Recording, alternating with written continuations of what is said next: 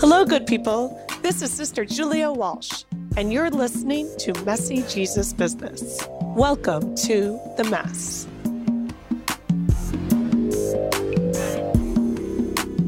I'm here with Nkwa Ivan, and we're having this conversation in Singapore, where I'm visiting for the International Conference on Cohesive Societies in September 2022.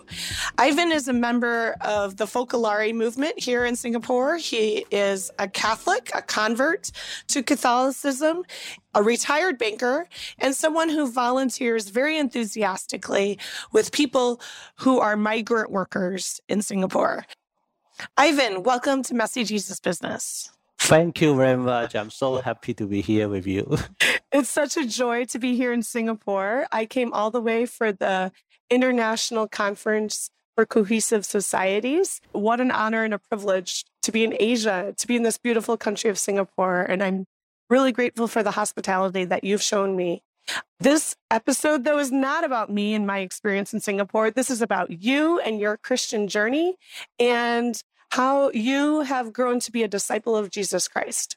So, Ivan, I know that you were once an atheist and you were a banker, you're a retired banker, but now you are a member of Focolare, which we will hear a little bit about, and you volunteer a lot working with migrant workers, as well as people with disabilities and elders who are lonely. So your life has been an interesting journey. And I'd love to hear, how did you become the person you are today? Wow. I think it's a long story, but I try my best to make it not so long. Yeah, it's very true. I'm a convert. Yeah, I only baptized in 1994. Actually, it's just 1 year before I came to Singapore. Yeah, my parents are very traditional Chinese. I was born in Hong Kong. Yeah, and they follow the traditional religious practices. We go to the temples, having the joysticks, all these things, worshiping those gods, right, and ancestors. My childhood is all this brought up like this, right? And I do not have an idea of a God in my vocabulary, actually. Yeah. Okay. And when I get into secondary school, right, and then I met some classmates who were Christians, and they're very enthusiastic to evangelize, right, to tell me who Jesus is. I say no, because I'm a science student. At the same time, I say it is not rational to believe in something that you can't see, you can't touch. So I always challenge them, give me the proof, show me some evidence, right? So normally they could not. So sometimes I feel I'm very proud of it because I can beat up my Christian classmates. But somehow, at the same time, I must tell you that my life has been smooth. Even though I'm the only child, I'm not coming from a very well-off family. But being the only child, you get all the attention, you get all the things that your parents want to give you, right? So I'm always number one in school. Yeah, that has its downside, right? Of course, I become proud. Yeah, but then I think that, I can do things by myself. And I don't need anyone's help. Don't mention about God, right, in this case. So when I start to work, again, I got a good job in the beginning. And then I had a relationship with my girlfriend. Everything is like a dream. I mean, it's very smooth. And there is no place for God, I would say. Yeah, not even place for a supernatural being in my life, right? Everything I can handle. But to a certain point, my girlfriend broke up with me. Yeah, and she left for the United States without giving me a word. So I was devastated, right? I was heartbroken. Yeah. I don't know why. And I think this is the first time I realized I cannot do anything about it. It is beyond my control. No matter, I think I've wrote her a few letters, those days, right? We don't even have the mobile phone. Email is not common. So I wrote her handwritten letters, but no response. Long distance calls, she doesn't answer the phone. Only her sister will answer the phone, right? All these things. Then I said, no matter what I try, I could not have her back, And at the same time, my job has been facing some challenges. I'm a Forex dealer, and my pay is really attached to my performance, how much money I can make for the bank, right? So if I did not perform, that means my salary will be affected, even my appraisal will be affected, right? And about the same time, I also could not perform in the way that the bank expect of me. So I feel that, wow, that is the dark moment of my life. And who can I turn to, right? Because before all the time, I depend on myself. Yeah. And that is the moment that I remember, some of our Christian friends that I met, they say, hey, Ivan, maybe you can turn to God. Maybe you can pray to Him, to ask Him to help you. Then at that moment of time, again, I have nothing. And also, I feel that I have nothing to lose also if I try to pray, right? So I must tell you, to be honest, in the beginning, I don't feel anything when I start to pray. I don't listen. Am I talking to myself? But after once or twice, a few times, right, I start to feel that, well, I don't know. So that's a kind of peace, right, that came to me. The external situation doesn't change. I must say that my girlfriend is still ignoring me, right? And then the job is not doing well. But I feel that, it seems that I'm more at peace of all this happening. Then I feel that, maybe this is worth, to continue, right? This prayer. And then I also ask my friends, so can I go to your church, right? It is a Protestant church, a small one. And then to attend the services and the worship. Yeah. And then this is where I start. Maybe I think that was when I was around 25 years old. Okay. Yeah. And then I start to go to the services, listening to the sermons of the pastors, right? I enjoy it a lot, actually, because I really start to learn more about Jesus, right, in the Bible.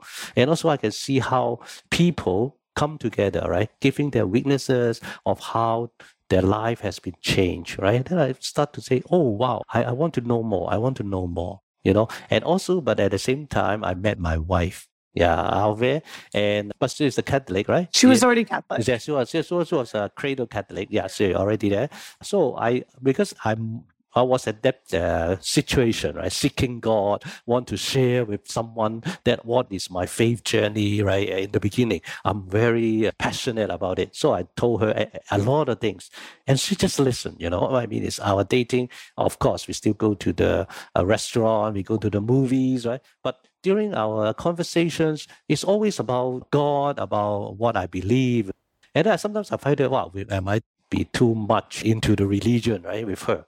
Then little did I know that she belongs to the Focolare community, which is a lay organization of the Catholic Church, right? But she did not really share too much about it. She listened to my story, and then I just pour out all these things to her. And then even one time I asked her, am I too religious? She just smiled. I don't know what that means at that moment of time. But then at the same time, she also shared with me something interesting. She said, she was a Catholic, but she followed some friends, right, to go to the Philippines, to visit the poor, to do something for them. And then she also went to the prison to visit some of the people in there. So I was amazed because all along in the church that I attend, of course, we listen to personal testimonies, we learn the knowledge of the Bible, right? But she gave me another perspective. That is how a Catholic or Christian, right, can live out in their lives. Yeah, this is something that intrigues me, right? I feel that, wow, this is something I never have thought about. I just feel that, the faith can connect to my life. It's not about church and outside, right? Yeah. It can be one thing. Yeah, and then people can do it together. And that's why I'm very curious to know about the community, right? The Focolare community, and to know her friends, right? And that is the journey to become a member of the Focolare. Wow. So you became a Catholic and then you joined Focolare, or did you? The other way around. The other way around. Okay, well, let's talk about Focolare. Okay, so I know the charism, as we oftentimes say in religious life in the Catholic Church, or like the spirit or their particular focus of Focolare is about the oneness of humanity, right? Whereas in the Gospel of John, Christ is saying that he came so that all will be one. So can you share a bit about Focolare and what, for anyone who's never heard of it before, what it means, the history, and sort of like How does this work? Okay. Yeah, I try to make a long story short also. Of course. Yeah, of course, you can find a lot of information on the website, focolare.org. You know, they have an perfect. international website. Yeah. But my personal encounter, right, I Yeah. will try to share with you is, Focolare, you know, it is founded during the Second World War by a lady called Chiara Lubich. And now she is also in the course of this canonization, right? So Yeah. So, we pray a lot for that. But to us, she's like a mother already, you know. Yeah. And during that time, we all know that even we were not there, we can imagine the terrible things happened, right, during the war. And then, Excuse me, was she in Italy? Yeah, she was in Italy, in a little city of Trent. But Trent is very famous, right? Yeah, called the Council of Trent. Council of Trent, Vatican I, right? So, I mean, she was born there. And then when she was about 20 years old, of course, like everyone else, you know, they have a lot of aspiration, right? She wants to be a teacher, and some of her friends want to get married, you know, all these beautiful dreams, right, that they have. But the war really destroys everything. And one of the things that they need to do is like a daily thing is whenever there is a sirens, right, for the air attack. Right? Oh, the air raids. They have to air raids, right? They have to run into the shelter. And then they actually brought nothing with them. Yeah. The only thing they brought is the small gospel. So when they were staying in the shelter, they said, what can we do? And then they say, we can start to read some passages of the gospel. Sure. And then this group of girls, starting to read it. And then slowly they discover, these words is not just something from a book. It comes alive. Yeah. I don't know why. The living word of God. Correct. They feel that this comes alive. Just like very simple verses, love the other as yourself, you know. Then they say, wow, what can I do with this word inside me, right? Then they do say, okay, when we come out of the shelter, we should seek people around us who are in need, right? They may lost their family or they are hungry. Bring them in, bring them to their house, and then sit with them to have a meal. All these things. The more they practice, the more feel the reality of the Word of God. You know, it is there. So they get more energized. You know, they feel that, we must do this and we must share this with others. And I think in one occasion they discover also is about God loves us so much, right? And then we want to respond to His love. What should we do, right? Then they say, we should do the will of God. We should seek His will and try to do it. And then what is the will of God, right? Sometimes it's very vague, right? So when they read about, what you have mentioned, when Jesus told the Father also, may all men be one, as I and you are one. Then suddenly this was struck them a lot, because they said, wow, this is the wish of Jesus, the last wishes of Jesus on the cross, which must be the most important one. So they say, okay, we should live this, where we should try to bring this wish of Jesus to come true, right? So that's why they said, the unity is their goal. That's Unity, beautiful. is the charism. So everything they do, they are focusing to bring unity, no matter how small it is, right? Maybe it is still far from the goal, but everyone is trying to put into practice towards this goal. Yeah, and that's why.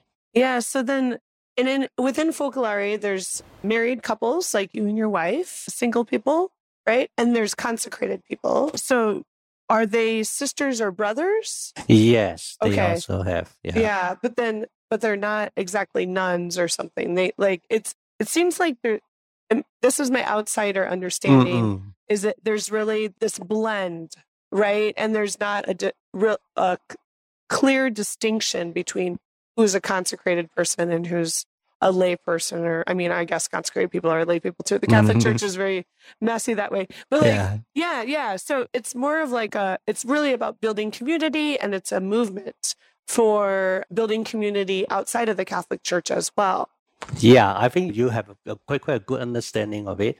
But I think for the structure itself, right? Yeah, they have the lady as so-called the president of the Focolare, and it is all been approved by the church, right? All the constitution, the statutes. But among us, every one member, right? No matter who you are, what is your vocation, we call about, right? Married, single, consecrated, And we have priests, we have even cardinals who would like to be members of the Focolare. And there are also a little twist of it. It's like some people, they are the priests first, and then they know the Focolare, and then they want to adopt this lifestyle, right? And then this go into their daily life. So sometimes we will call these people like a priest Focolarino. Focolarino, that means they are priests first, and then they become a consecrated member of the Focolare. But there are also people the other way around. It's like just a lay person start with a lay person. I know the Focolare. I want to be a consecrated person, right, of the movement. And then later I become a priest. Oh, well, but not you actually, because you have a wife and children. I'm married, yeah. But there are single people who are like that. Then we call them Focolarino priests, because Focolarino consecrated first, right? And then they become a priest later. They can even become a bishop, right? That is the reality. What I mean is, it's like whoever you are, just come in, you're a sister, or you are married. We all see each other, right? Yeah. It's like one family, brothers and sisters, and that's all. It's community. Yeah. And everyone has different roles and gifts. And I mean, it sounds it's actually a community. What I believe and aspire in very much in my own life and work. But I'm curious about how it's a Catholic movement, but you said you could become a member of Focolare, but then you became a Catholic later. So you don't have to actually profess the creed or received all the sacraments before you can become involved. Yeah, and that's the inclusiveness of the Focolare. Yeah, we have members from the Buddhism. We have Muslim members. Wow. We have people who doesn't have any religious affiliation. Wow. Yeah, and that's why we are so much involved also into the interreligious dialogue. Yes. Yeah, and that is how inclusive we are, because one thing that we believe may not be accepted by all, right? But before we believe everybody candidates of love, right? And they are all created in the image and likeness of God. So that's kind of your core central belief. Yeah. So I would assume that those who are part of Focolare, there is a practice of shared contemplation and reflection and like some sort of prayer life, even though it's different religions mixing together. Yeah, of course, we still really, if you are Catholic, you are practicing Catholic, right? You are doing all the things that a Catholics will do, right? And, but at the same time, I think the focus is really also very much on the Christian living. Okay. We say, for example, every month we have a Word of Life meeting, right? Then we share about the Word, and then we say, how can we live this together? I think another aspect that we emphasize a lot is the togetherness. You are not living it just on your own or with a few friends, but the whole world, right? The community of the whole world, we're trying to live the same word. I think they're just like we are reading the Mass reading or the same Mass, right? The whole world. And then we can share these experiences. And it's not necessary, must be, very big, dramatic experience. But the small little, I can tell you something, it's like, okay, I'm not the person who like to wash dishes. Okay. I prefer to cook rather than wash. Okay. But then the thing is, when I tell myself I need to love, right? I need to serve my neighbors, my family, for example. I need to change the mentality, right?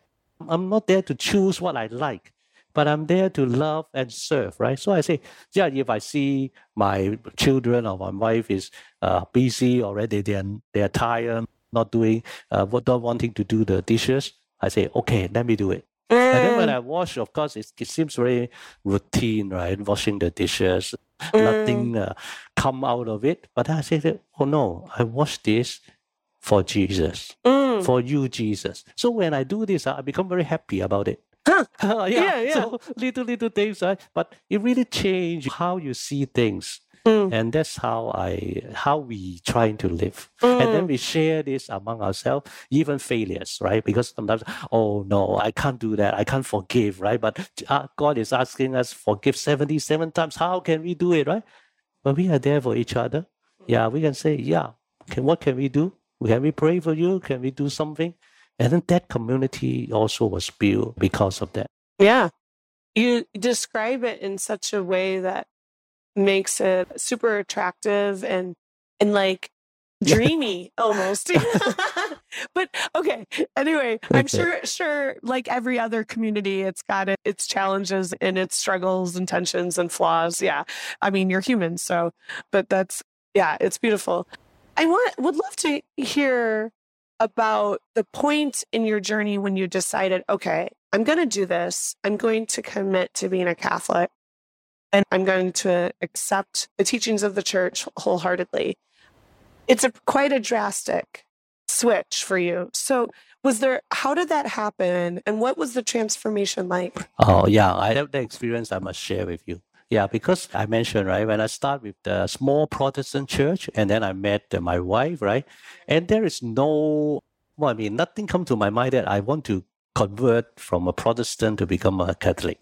I feel comfortable in my Protestant church, right? I like the worship, I like the Bible sharing, everything, even the fellowship with the small group of brothers and sisters, right? And my wife never exerted any pressure on me, even though she told me, yeah, I'm a Catholic, if you like to see my friends, I will be happy, But then it's after we get married. We get married in a Catholic church, but Catholic allows a non-Catholic, right, to have the wedding inside the Catholic church with Catholic. So they are very open. They accept me. So I have my vows, all this in the church. Yeah, but even after getting married, I don't think that I don't want to be a Catholic. Sometimes I have my prejudices, right, towards Catholics. Or sometimes say, oh, they don't know the Bible. Yeah, they're always worshipping some statues or icons, right? Sorry about that, but that is my preconception. But then after that, we know a couple who is a very committed member of the Focolare, and they suggest to us, okay, how about you consider to spend your honeymoon in Italy? Yeah, because there is going to have a formation school by the headquarters of the Focolare about families, right? So since you are newlywed, it's good to have some formation there, right? And then, but we will be half a year later. So actually, we postponed our honeymoon. Oh. Yeah, 6 months later, and then we went. And then we spent, before the school, right? We spent 5 days in Rome. My wife is quite familiar with Rome, so every day she will brought me to Vatican, to St. Peter's Square, and to the church, attend Mass, Latin Mass. I think, not Latin Mass, I think they are Italian. They all speak in Italian, and the priest is like the back facing us, right?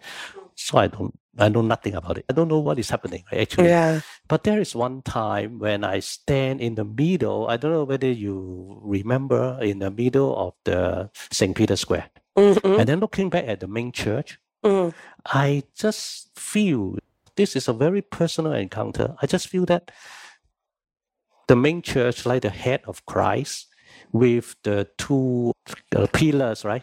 Yeah, so it's kind of like an arc, and it's almost like the architecture and the design of St. Peter's Square it's like arms reaching around the people. Correct. I feel the embrace of Christ. Wow. Then suddenly I feel that, well, I can find God in the Catholic Church, not only in my small congregation, right? Then it hits me that, why should I always fix my idea that, no, I will never become a Catholic, all these things? Because I really can feel him at that moment of time. So I feel that, I should be open to this offer, by God, that, maybe I should try to know him more through the Catholic Church. So like the hunger and the desire was awakened. Yeah, it's awakened, I would say. I don't realize that actually. But then I thought, I can find him here. And then, it is a Catholic church, right? So then after going back to Hong Kong, where my birthplace, I started to look for catechism class. And then the beautiful thing is, in the apartment that I live, there is a Catholic church opposite to it. And they had just started the catechism class. So, I think I've no excuse of not putting myself into it. So I say, okay, I give myself a chance. I don't know whether after this catechism, right, I will join the church, but it is not the most important thing anymore. I need to go through it. I need to learn more to clear my questions, right? Sometimes even maybe my bias towards the Catholic Church. So I attend the catechism for 1 over year. And then, of course, not all the questions are answered, but some of the critical questions, I found the answer there. And I feel that, I can be a Catholic. And that is how I make my decision. It is quite naturally also, but at the same time, I really feel that the Fukulale movement plays a very important part because through the people, the love of them, right? They're always welcoming, give you that sense of family. I really feel love is there, the God is here. Yeah, and then I have no hesitation anymore. Yeah, so I decided to become a Catholic at that time. Wow. I appreciate so much about your story, especially how you're describing it was really your questions and your searching, but there was a shift in almost like a resistance to a space of openness. And you went to this space of like, okay, let me learn and discover here. And in that shift of attitude, then that in some ways it's like you open the doors for the Spirit to come in and to guide you and to show you in the courage and to take the risk and to jump into the mystery of the church and the faith. Yeah, Right. correct. Once it is a dance, isn't it? Discipleship and how we walk with Christ. And there's sort of this unfolding and we're discovering and learning as we go. Yeah. Yeah. So here we are at home, capital HOME, and not your home, not my home, but we are at an NGO, a non-government organization here in Singapore that serves migrant workers. And this is one of the places where you serve and you build up that unity that you believe in and you share the love of Christ. Could you tell us about home and how do you see Christ present here, even though it's not a religious organization, right? It's a nonprofit secular organization, but here you are volunteering as a Christian with migrant workers. Yes. Yeah. So, yeah, home is the short form, right? So if you expand it, right, Yeah. to read the whole name of it, it's quite a mouthful. It's called Humanitarian Organization for Migration Economics. So actually, after I heard it, I still could not get it for the first time. you know? Yeah. But all I know that is it is for the migrant workers. Yeah. And a little bit of background, right? In Singapore, we have over 1 million migrant workers in Singapore. 1 million. And this is not counting those professionals, right? Those are considered expatriates. So this migrant worker population we are talking about, they are the lower skill, lower pay, including the domestic workers. Yeah. It's not very common in US, I think. Yeah. And that you can have like we call a maid that can live in the house with you, taking care all the house chores, taking care of your babies, your children, and your aged parents, right? They do everything. Sorry, most people in Singapore have a domestic worker in their home? I cannot say most, but yeah, this is quite common. Okay. Once because also Singapore context is the husband and wife, right, will be working. Yeah, so who will take care of their children or their parents, right? And they, like many Asian families, they will stay together, the immediate families. So there is a big group of it. I think maybe around 250,000. Yeah, but they are comprised of different nationalities. We have the Filipinos, we have the Indonesian, and now Indians, and now we have more domestic workers from the Myanmar. Yeah. Yeah, and also some from Cambodia. So in the States, a lot of our migrant workers, some of them have work visas and maybe they're working on farms or either laborers like at construction sites. Construction, cleaning. Yes, things like this. And they're also working in places like restaurants and those type of work. However, it's really restrictive and it's really challenging for immigrants to come to the United States. And so there's also this complicated layer of undocumented immigrants and documented immigrants and how it's hard for undocumented immigrants to receive this U.S. citizenship that they desire and aspire to. So is part of the work that you're doing here in Singapore helping the migrant workers to become citizens of Singapore? Not really, because I think the situation here is a bit different. Yeah. Singapore government is very strict on citizenship. That means you can imagine a small country like Singapore, right? If they can allow more people to become citizens, that will become a problem also. Yeah. So what Singapore government want to do is to get this cheap labor from the neighbor countries and then to help to develop the economy. Because normally these people, right, from the Southeast Asian countries, they can find a better income in Singapore when they came. But at the same time, what I mean is Singapore government doesn't want them to stay here for long. So whenever they come, like you said, is they will get a work permit, and then this work permit is attached to their job, to their company. So as long as they have work, they can stay in Singapore. Okay. Once they don't have job, they lose their job or whatever reason, right? The employer doesn't want them, they will be sent away back to home. Yeah. Okay. So that is a big problem here, because workers doesn't have the freedom of switching employers, right? Because the employer will say that, okay, no matter how I treat you, you have to attach with me. Otherwise, you have to go back home. But imagine for them to come here from home, right? They need to pay very high agency fee. It's not Singapore one, but in their own country. Yeah, they have to pay people, they have to get training, all these things in order to come here. And they normally come with a loan, a burden. Either they sell their houses, sell their land, or borrow money from people in order to come. So if they come here for a few months and then the employer say, I don't want you and I will send you back home, that is the worst thing that they want to see, right? So many workers, what we encounter is they suffer in silence, because even they get mistreated, they would try to be tolerating it, right? Try to accept it as it is, and hoping that after 2 years contract, they may be able to change another employer. Yeah, but many times is even within the contract, they don't have a chance. Right? Yeah. So you're doing advocacy for their working rights, basically, and so that their employer is not mistreating them and the working conditions are better. And is that a lot of what that is, I think, almost should be half of Home's work. But one part is really to raise awareness, right, and advocacy.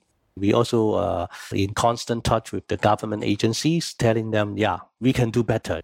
We want to fill these gaps in the law or the employer's situation, right? All these things. But at the same time, of course, we don't leave the man hungry, right? So we also try to give the humanitarian aid to all those in need. When they lost their job, when they had a work injury, right? And they cannot work from the injury of an accident, right? And then the employer doesn't care for them anymore. So we will step in. Maybe we provide accommodation, we provide food, all the necessary medical treatment, right? So in this part is also one very big part of us. But on the other part, of course, is the advocacy. And the other part, I think we also try to be more into the empowerment of these workers.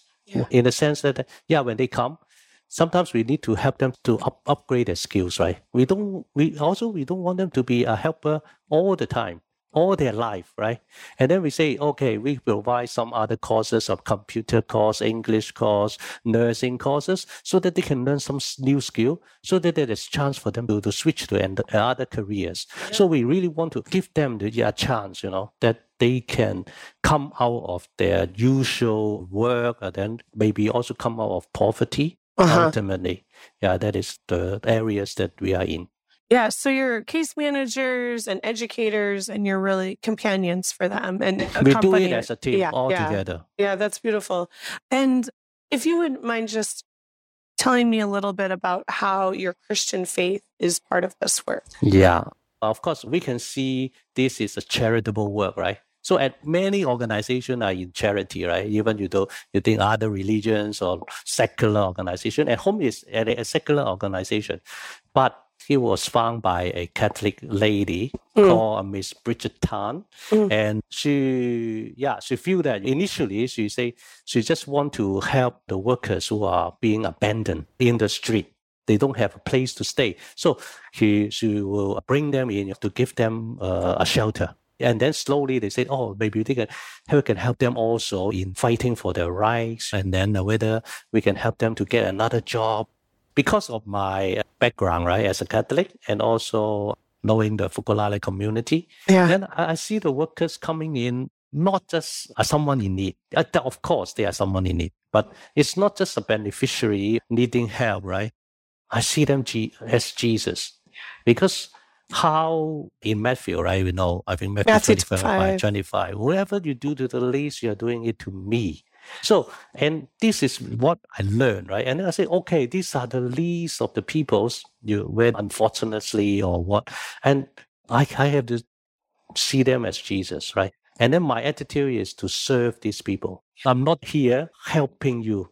Actually, I'm there to serve you? Whatever you need, can I do something for Jesus in this person? And this really changed my attitude, right? Yeah, because sometimes we can see, oh, you need help. Okay, let me do this. And this is what my wish, what I want you to do, right? Yeah. But now I will see, when a worker comes in front of me, I say, okay, tell me your story. Yeah. What do you want to do? What can I do so that you can be helped? That can really bring justice, for example, into your work. So this gives me a lot of humility, because in front of me is not a worker, right? It's Jesus. So I cannot have any other kind of thoughts about this person anymore. And it goes back to the beginning of the story. And when you were talking about how when you first encountered Christians and you were in school and you were so successful in school, it really built up your pride, right? And your ego. And now it's all reversed. You're in this space of humility as you encounter Christ and the people that come before you. So yeah, that's a beautiful amazing, conversion story. Yeah. Okay, so Ivan, we've known each other now just, I guess, maybe 6 months or something since this wild Singapore invitation came into my life. And I just have come to know you as someone who's so enthusiastic and so passionate about Jesus, about the gospel, about being a Christian and a Catholic. This podcast is called Messy Jesus Business because we are interested in exploring how the struggle of being a Christian disciple, of following Jesus and committing to him, is messy work. And everything isn't beautiful and peachy and tidy and orderly like we might prefer. Yeah. So what's messy about this for you? I think a lot. Okay. Yeah, but I'm in constant struggles, right, with my human weaknesses. So, for example, I'm not a patient person. Of course, I can say that. I know. You've done a good... Sister Julia, I don't know if you got my email, but I'm just checking in. I would try to blame it because of my work, because you need to make fast decisions, right? Right, let's go. You're a businessman. Yeah, and then cut your position, take the profit. It's always split second. So whenever things come to my mind, I have to say yes or no, decide it right away. And then, but this really also affecting sometimes my personality and my daily interaction with people, even though I don't show it, but I know deep inside, how come you're so late? How come so slow? And then why? All these things are all coming in. Yeah. And on top of that, because I'm a convert, right? I must tell you, the life before I know Jesus and the life after is very different, which even I don't see it. How do I say? I'm very sinful, before that, but I have many worldly values, right? Okay. It's all right. Why not? Sometimes you go to the nightclub, you enjoy yourself, to gamble, to swear at people. All these ideas. So, I mean, at that moment of time, I don't really feel that there's anything wrong. But after knowing Christ, of course, this is also really a slow process, right? Then I feel that something is not right. Right? Yeah, it will obstruct, sometimes my relationship with God. But having said that, I am fully aware of that. But it doesn't mean that I'm 100% clear of all these habits. The temptation, all these come in, right? And there are failures. I feel that how come I still like that? That kind of guilt when you commit a sin that you don't want to have, And then these are really like the struggles, right? Of course, being a Catholic, we have the sacrament, right, of reconciliation. Thanks be to God. We have a way out, right? But at the same time, I feel hypocritical because I commit the same sin again. I know, right? After every confession, it's still the same one, right? Yeah. But what I really feel is I feel God is more like a father than the judge. I think this helps me a lot because even though I fell, stand up, I confess, and then I make it again, right? So all these things, sometimes it can be very discouraging. Right? Yeah. But at the same time, no matter what, God loves me the same. He loves me not because what I do. He just loves me because who I am. And that's it. Who I am, the precious child of God. Yeah. And no matter how far I run away from him, he's still there. He always open arms and then to welcome me anytime I go back. So when I feel that I'm far from him, I say, oh no, it's time to go back. It's time to go back, right? Then I will go back and then run away and come back and run away. So this is like a continuous process, but at the same time, I feel he's so real because His love is always there, and I cannot find anywhere such unconditional love that is there, right, waiting for me. So I must tell you, there are many times I feel I'm so messy, and there are dark side of me, especially running in your mind, right? But again, I say that, God accepts me as who I am. Yeah. And I should also accept people as they are, right? Now I really have a very different opinion towards others. Like you always emphasize, people different from us is not like a reason for conflicts. It can be something that you can learn more from this. And I always see the Fokolale always telling us that, they are the children of God. Yeah, whether they realize it, they agree, it doesn't matter. At least I see them as my brothers and sisters. And then that changes the whole dynamics. That changes our relationship.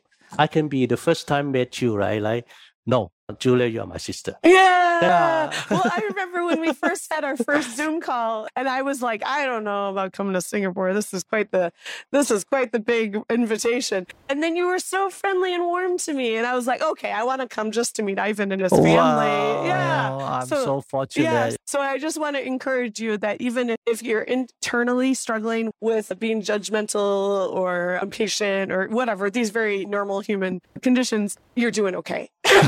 Okay, thank you. Yeah, it's especially valuable for me to hear from the sister. Okay. Thank you. So I appreciate so much this conversation, Ivan, and I thank you for your hospitality, and thank you to everyone in Singapore who's been so kind and gracious. And I enjoy so much this precious conversation with you. It is really something providential for me that to know you and then to get all these wonderful friendship. Yeah, I can only thank God and thank you. Oh, and thank you for coming on Messy Jesus Business. Yeah, let's continue to be messy. Yeah, amen. Messy Jesus Business is produced and hosted by me, Sister Julia Walsh. You can find us online at messyjesusbusiness.com and on Facebook, Twitter, Instagram, and Patreon. If you like what you heard, please mention our podcast to your friends and followers. And if you'd like to help us continue our work, we'd love to have your support via Patreon. From the bottom of our hearts and the middle of the mess, thank you. Messy Jesus Business is produced in partnership with the Franciscan Sisters of Perpetual Adoration. You can learn more about our religious community and donate to our mission at fspa.org. I'm Sister Julia Walsh, and I'll catch up with you next time. Until then, peace and all good.